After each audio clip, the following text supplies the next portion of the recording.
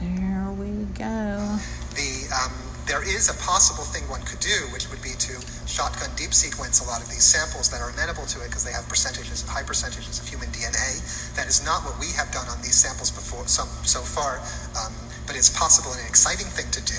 The last question you asked was about the Simon's Genome Diversity Project, the 300 genomes, and that's present-day genome sequenced to high quality, every position in the genome that we can sequence. And just one last question. When you showed the Moore's Law growth of ancient DNA sequences in general from many investigators, in general, are most of those sequences like yours just sampling some small percent of the genome, or are many of those a larger fraction? So our laboratory has produced more than half of the sequences that have been published to date. So most of them are published, are from that technique, but a substantial fraction of our shotgun sequence data.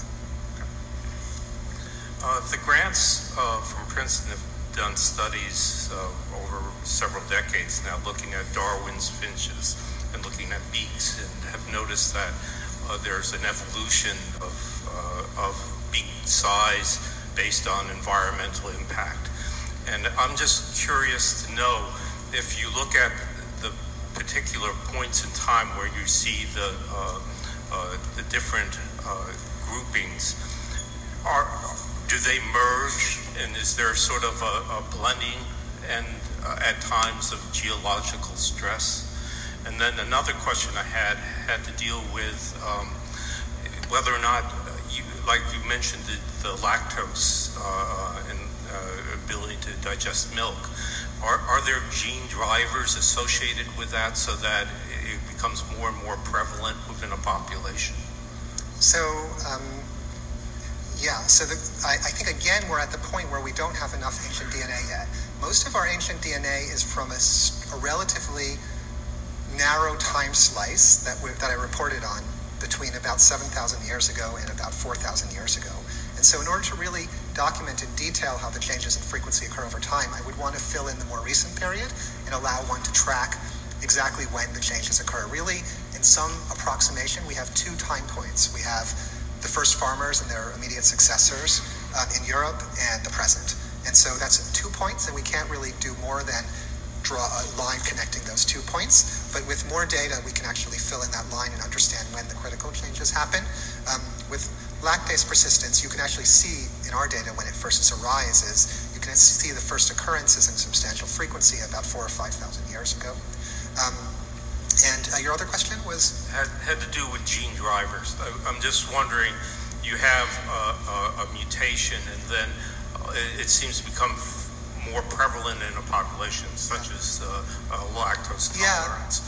And I'm wondering, is there something that's driving that prevalence? I don't, my guess, I don't know, but I think what we know, I think that what we generally assume is that the increase in frequency of lactose persistence is driven by the importance of milk in the diet, and that's very advantageous to be able to digest it into adulthood, and so people have more offspring if they are able to do that. So it's just natural selection. I don't think that we have any evidence of anything other than that, although that would be interesting, but I'm not sure I'm answering your question. Yeah, no, you answered it. But as you mentioned, that you're looking at a specific gene, and you're not looking at what's maybe associated with that gene. Is that correct? That's right. That's right. There's a lot to do. You mentioned this narrow time slice of samples you're looking at.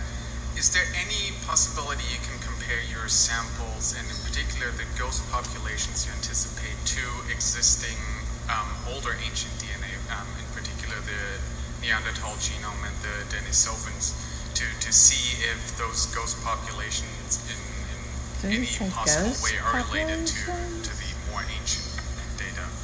Yeah, I've done a lot of work. I've never heard Most of my work in ancient DNA has way. in fact been on Denisovans, Neanderthals, and the relationships between these groups.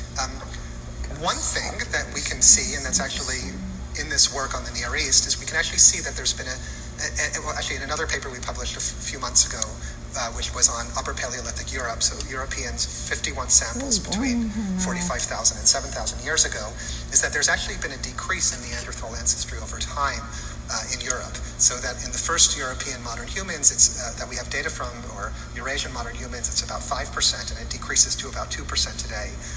So there was more Neanderthal ancestry in the past. It's actually particularly interesting because these populations are directly ancestral to some of the later populations.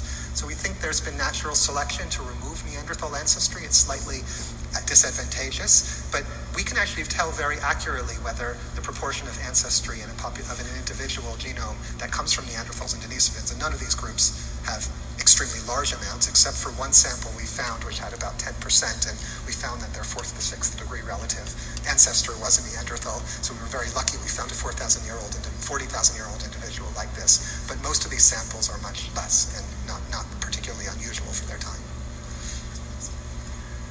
David, let me ask you about what you perceive as the maturity of this very rapidly moving field. Amazing observations that have come forward in just the last few years. But what do you think is going to happen in the next half decade? Are there many mysteries yet to be revealed, or is the big picture now pretty much taking shape? Thank you. I think that we're really just at the beginning. There are so many things to do, so I can just rattle off a series of things that one could in principle do. We could increase sample size tremendously, and now that's very easy. And we can actually really study natural selection with really high statistical power. The study I told you about was just a proof of principle, but there's really the possibility of really doing this with extraordinary accuracy, of doing scans of what natural selection landscape was like 10,000 years ago and comparing it to the present. Has selection changed in its nature? Another possibility is to study what happened after the Bronze Age. In Europe, for example, what transformations happened since these people arose. Europe is a tiny part of the world. One could study the Americas, one could study East Asia, one could study South Asia, one could study Africa, many parts of Africa, and there's all of these places to study, and I did not mention many places. There's also things that one can do with ancient DNA which will answer questions that have not been answered. We can probably, with ancient DNA, just like we can of present-day populations, use DNA to estimate the census size of populations. You can see genetically in people today that Han Chinese have a very large census size because, on average, they have very few close relatives. Any two random Han Chinese, you can see this in the data. So if we can get substantial sample sizes of ancient people, we can estimate population size in the past, something we've never done, and that's so important for economics, for health even. Another thing that's very interesting is that this big arrival of people from the steppe, how did the people from the steppe herding sheep come into Europe where they were densely populated by farmers? How did they make an impact where people who already had a more efficient way of living could make an impact? There was a study by this Danish group that I mentioned to you that studied the genome sequences of these samples at the time of this impact, and they found that in these 4,000 to 5,000 year old individuals from across the steppe, there is plague bacillus, there is the Black Death plague, and that which some people thought had only jumped into the population maybe in the 14th century, or maybe with the Justinian plague in the 7th century, but here it is 5,000 years before. It doesn't have the virulence factors needed for bubonic plague, but it does for pneumonic plague. 5 or 10% of the samples that they studied had plague in their teeth at the time they died, which means they probably died of it. So you have plague endemic on the steppe. And one possibility that these people suggested, which is an exciting possibility but shows the potential power, it's certainly not proven, is that maybe Europe 5,000 years ago was like Native Americans were 500 years ago. Maybe it was a naive, genetically, immunologically naive population that was then suddenly exposed to diseases of the steppe, and that there's big diseases, great diseases that swept across the steppe, Europe at this time, and made it possible for people to move in who otherwise would not have had the demographic niche. So there's so many things to do it. I think he's right. There's a lot of work to do here. If you want to continue this conversation with David, please join us for coffee and cookies over in the library. And meanwhile, let's thank our speaker again.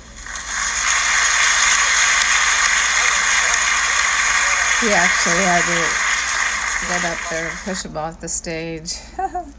I've never seen that happen before. Anyway, that was kind of funny. So that was interesting.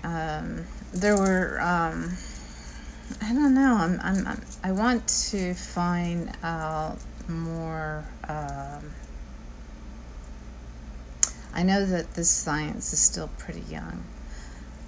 So the most I can come away with that was hard evidence or whatever about anything was that DNA that is more concentrated in the cochlea of the ear. But as far as the migration pattern and all that, he has no evidence of why or anything like that. He's just saying what it is.